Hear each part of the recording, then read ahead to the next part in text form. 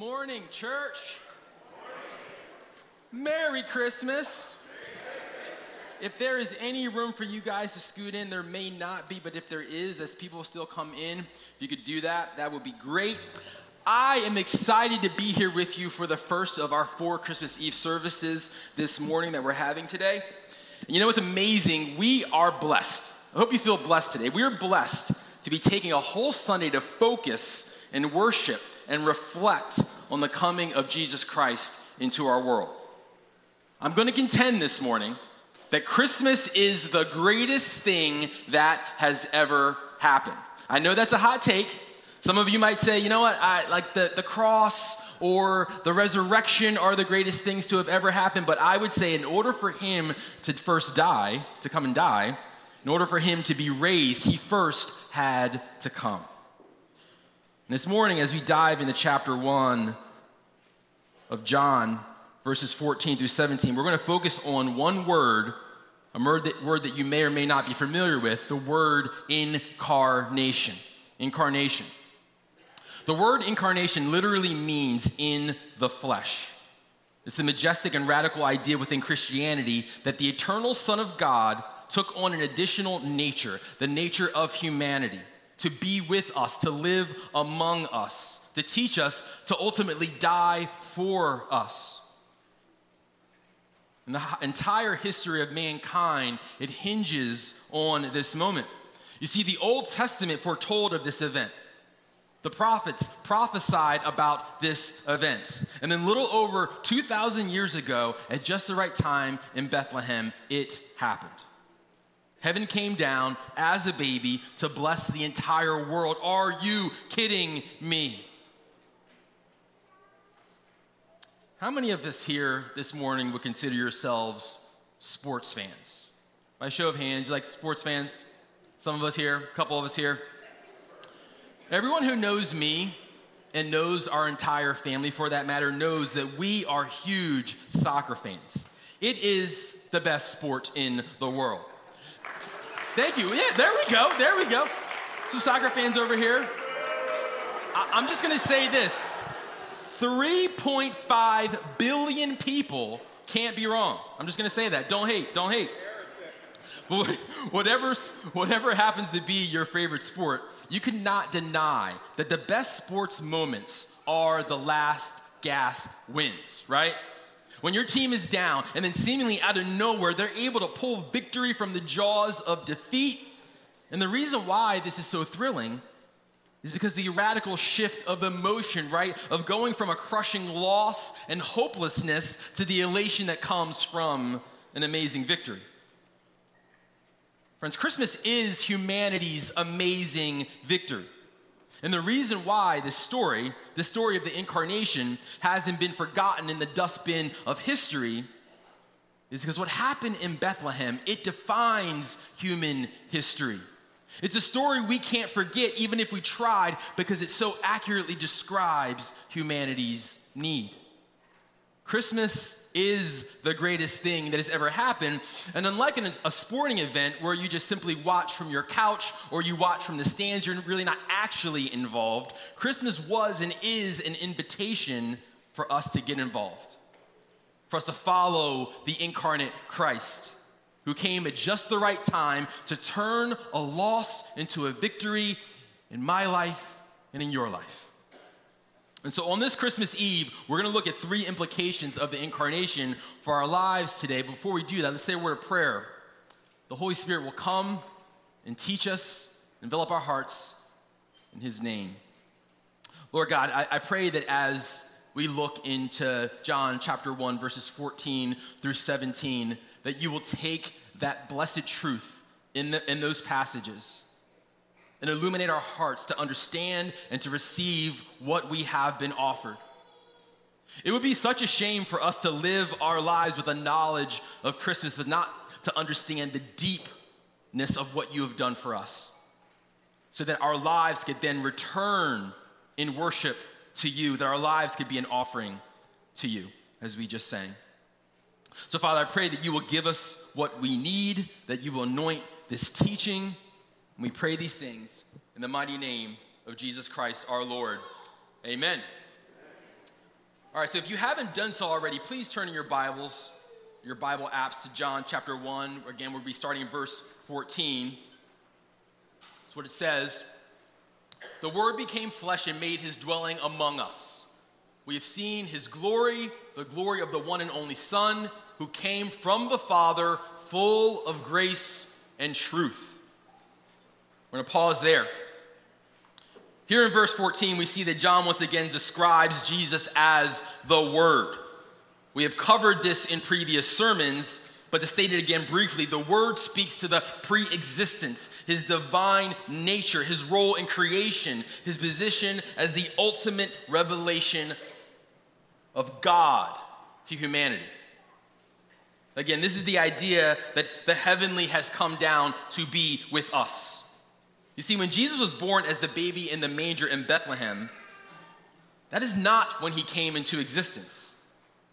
He has always existed in heaven with God the Father, but now on this first Christmas, he came down in a human body to dwell among us. The word dwelling here means tabernacled or pitched his tent, meaning that this was not a short appearance. This was not a pit stop or a flyby, that God actually came here as a man to live among men.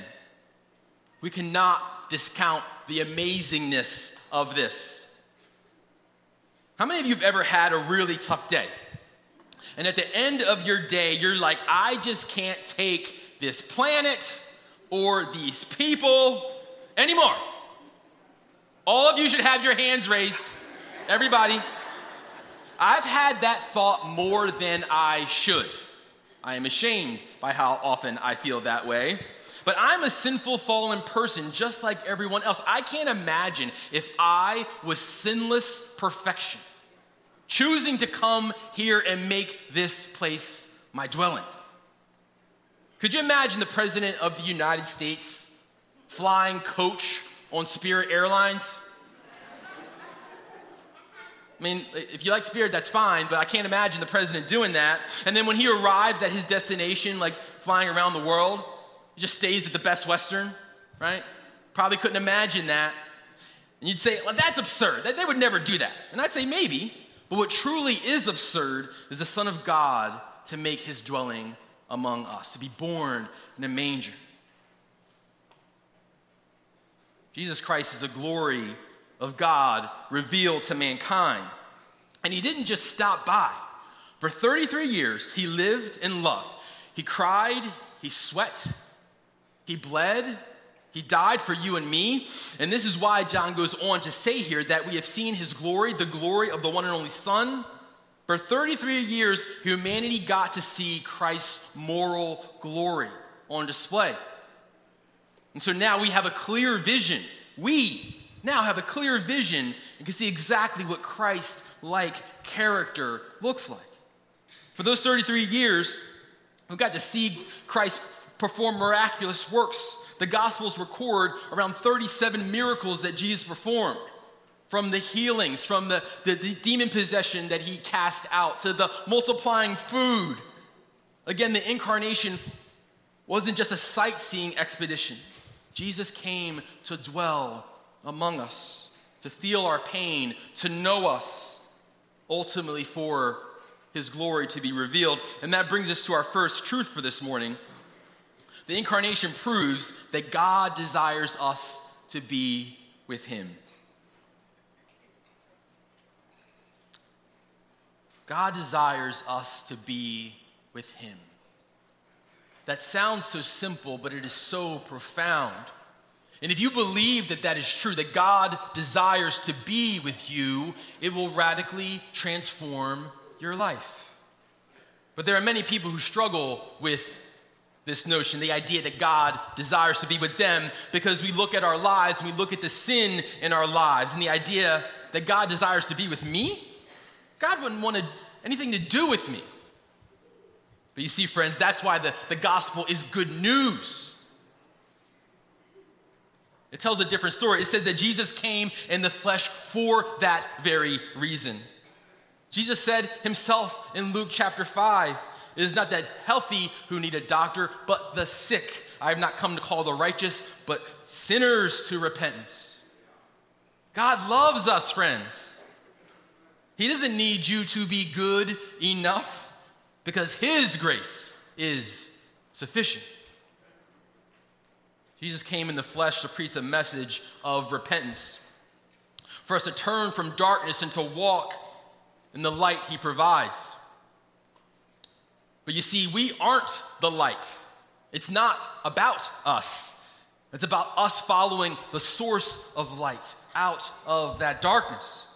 Jesus said in John 8:12, I am the light of the world. Whoever follows me will never walk in darkness, but will have the light of life. I could see us doubting an all-powerful, all-knowing God's desire to be with us if he never got involved, right? If he stayed far away and he didn't answer if we called out to him. But the truth is that God didn't just say he desired to be with us. He sent his one and only Son to prove his love. This is a concept that we truly do not understand, and I don't think we will until we're really around the throne room of heaven, praising him. The depths of God's love, his desire to save mankind, that he would sacrifice his only Son to accomplish this.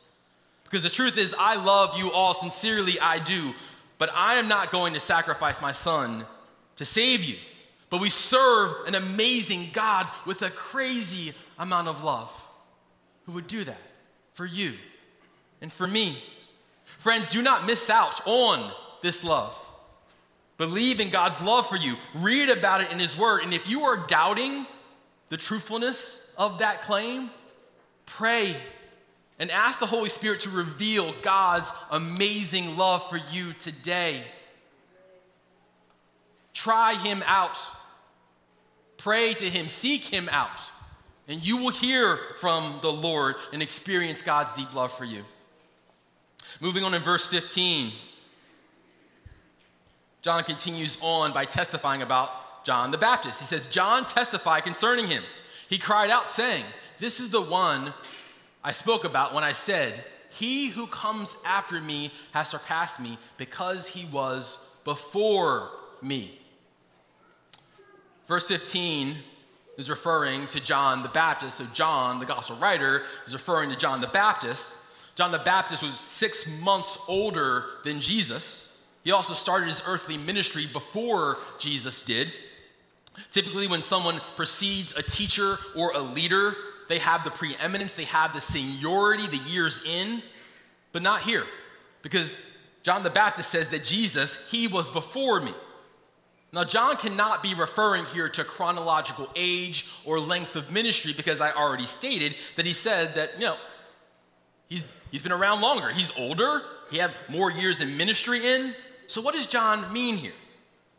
Clearly, John the Baptist is making the argument that Jesus is before time itself. You see, John the gospel writer gives Jesus the title, the Word, which again means that Christ is the communication of God. The way we get to know more about God and his will is through the Word, Jesus. And then John goes on to say that the Word was with God, that he was fully God, and also that the Word created all things.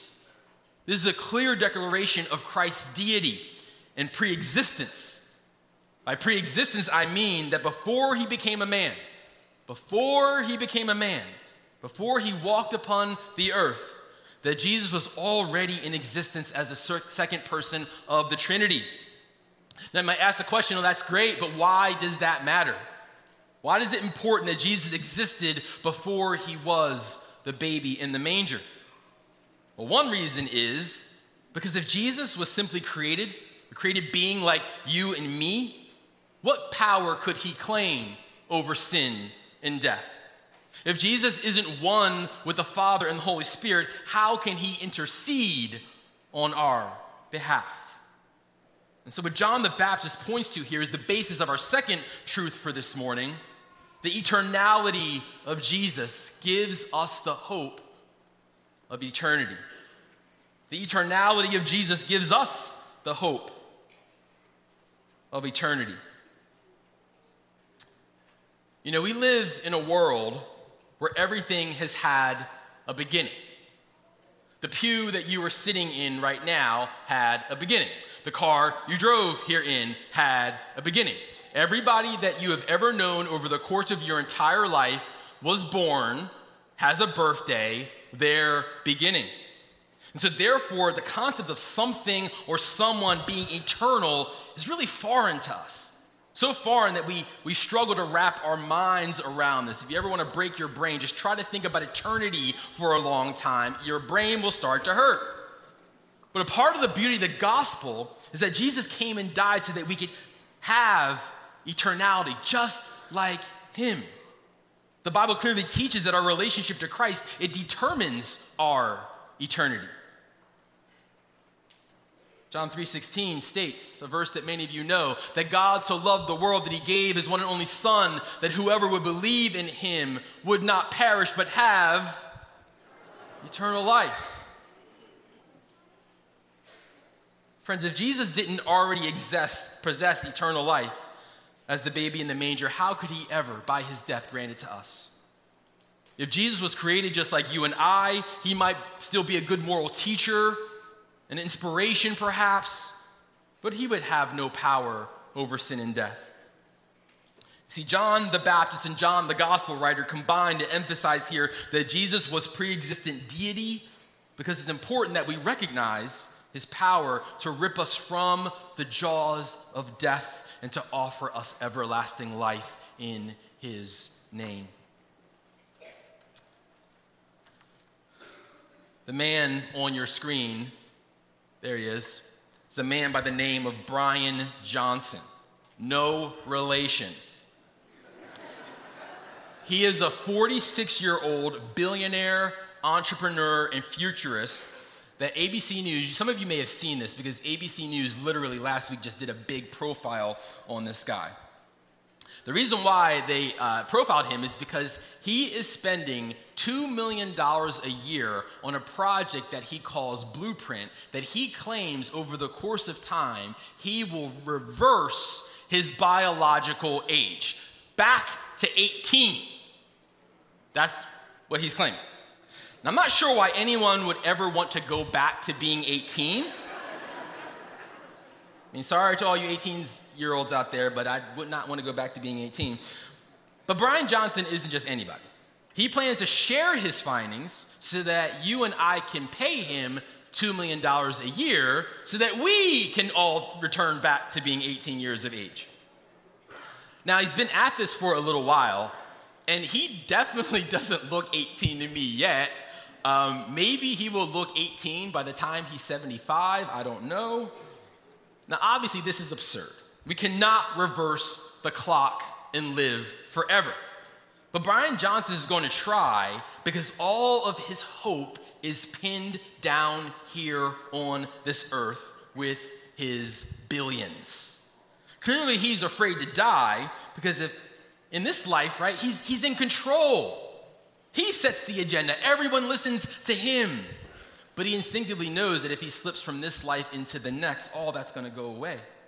He will lose all the influence and the power, and he cannot let that happen. And as I watched this report from this guy last week, I was really saddened for him. Because if Brian Johnson knew about the everlasting life that Jesus offers everyone, he would have a new hope that surpasses this temporal existence and extends forever. You see, church, the plan to live forever has nothing to do with reversing our biological, physical clock, and everything to do with receiving the incarnate, one and only Son. As we continue on, John shares about the blessings we Christians receive from being united with Christ.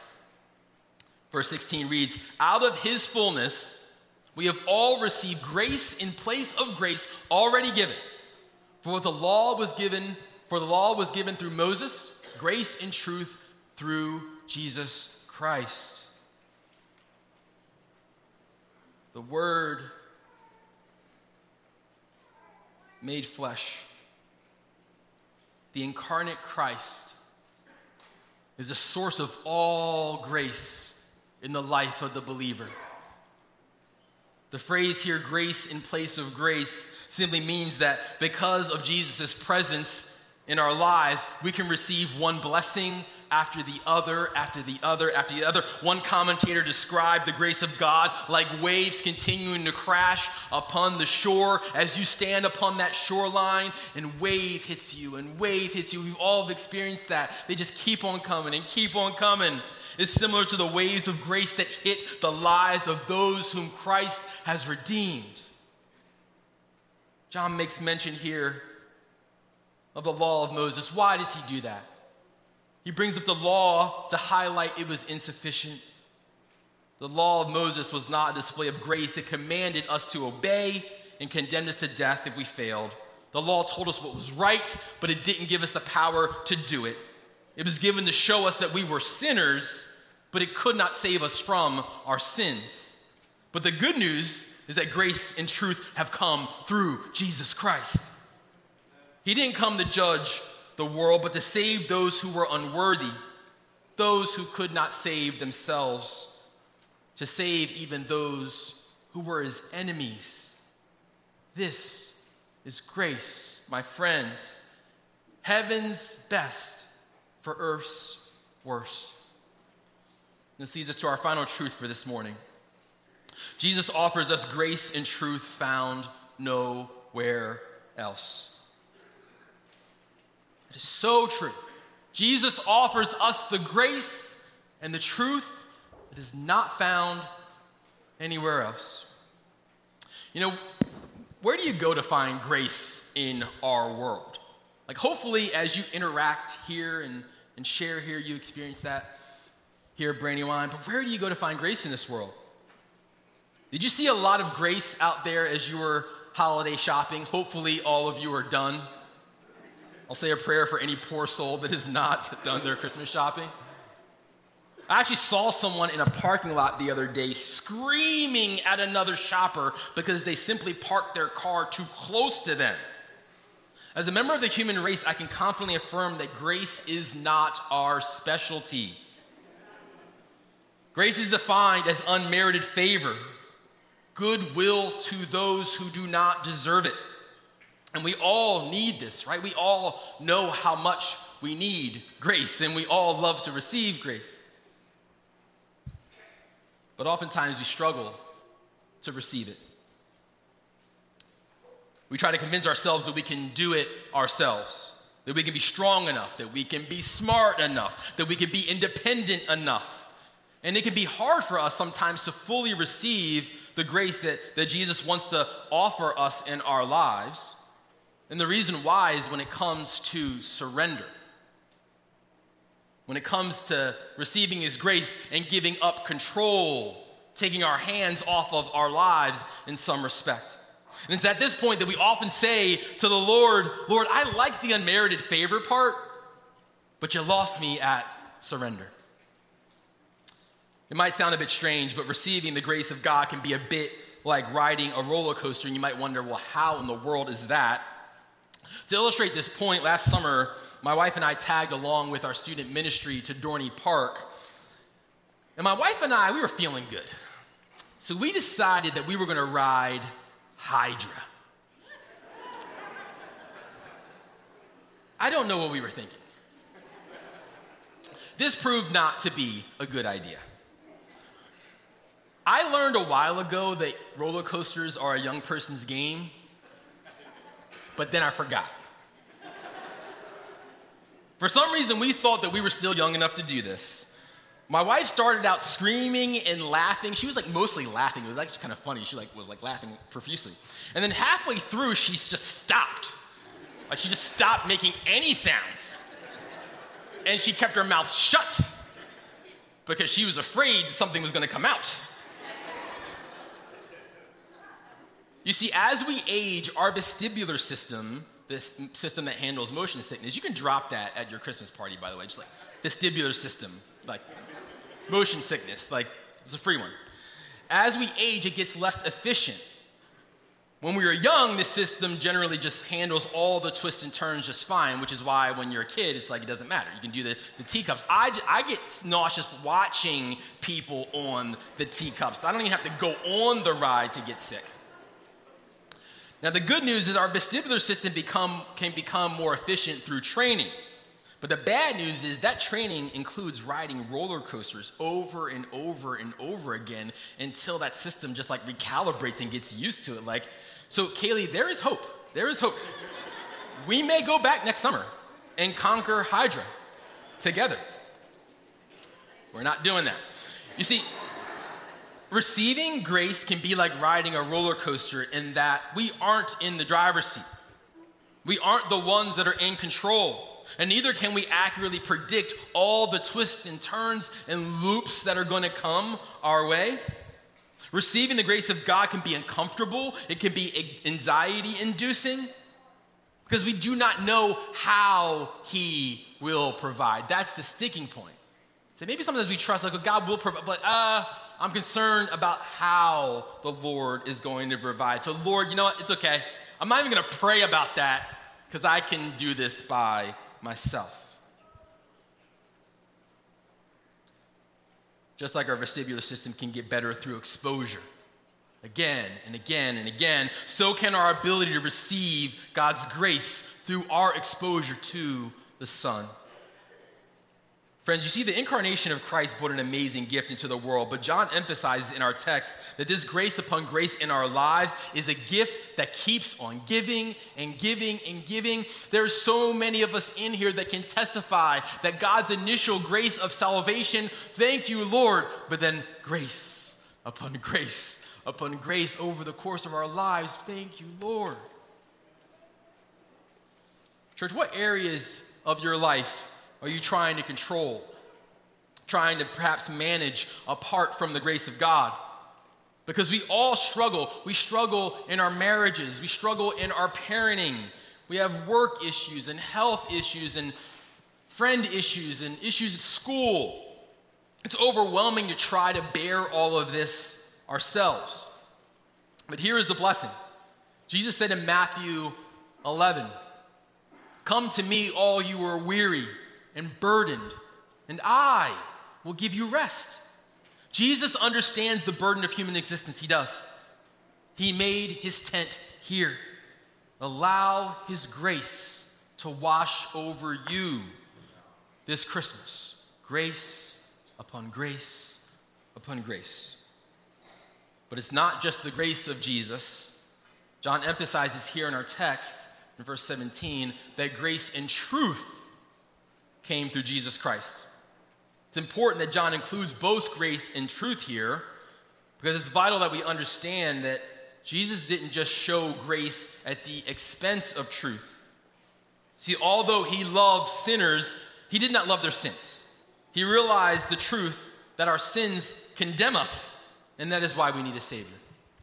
Jesus was often telling people uncomfortable truths about their need for a Savior, but he handled it graciously. So graciously that people wanted to follow him. It's often difficult to get that balance between grace and truth right. By a show of hands, how many of you find it easier to be gracious? Who are my grace people out there? A couple of us out there? A couple? How about our truthers? Our truth people, right? How many? So neither of you guys show grace or truth. Man. We have services here every Sunday. Please come. But I'm one of the people that just much more easily is on the truth. And grace is what I struggle. I'm struggling with the gracious part. Church, Jesus says here that he is the truth. John 14:6. Before the incarnation, the law of Moses was the authoritative standard for what righteousness was and wasn't true. And now veiled in flesh, the Godhead see, Jesus is the embodiment of truth. Which means that as we grow in our relationship with Jesus, we get more and more truth because we are connected to its source. I want to close our time this morning by reading a poem that was written some 1,500 years ago. It's amazing that the gospel is so true that a poem written about what Jesus did 1,500 years ago still hits so well today. It's written by one of our early church fathers, St. Augustine of Hippo. The mystery of the Incarnation is captivating. It's captivated Christians for so many centuries. And Augustine here tries to capture the majesty of God becoming one of us. And this is what he says. Maker of the sun, he is made under the sun. In the Father he remains, from the mother he goes forth. Creator of heaven and earth, he was born on earth under heaven. Unspeakably wise, he is wisely speechless. Filling the world, he lies in a manger. Ruler of the stars, he nurses at his mother's bosom. He is both great in the nature of God and small in the form of a servant. This Christmas, may you be overjoyed and filled with what Christ has done for you. God became a man to save the world. Hallelujah. This is good news. Let us pray. Heavenly Father, Lord, we marvel at this mystery of the Incarnation. The blessed truth that you would come to dwell among us, to experience this life, so that you could be our intercessor, that you could be our intermediary. It is something that we will not truly understand this side of heaven, the amazing gift that has been given to us. But Lord, I pray that in my life and in the life of our church, Lord, that we will be people who live to honor this sacrifice. As we wake and as we rise, as we live and as we go, that the impact of the Incarnation will stick and stay, because we believe that in this happening, it was the greatest thing that ever happened, because it set the course of history in a way that we could receive redemption, the salvation of our souls, and not only have this earth and this life to hope in, but to have the hope of eternity. Lord, we love you. We thank you for your goodness as evidenced in the coming of your Son. We pray these things in the mighty name of Christ our Lord. Amen.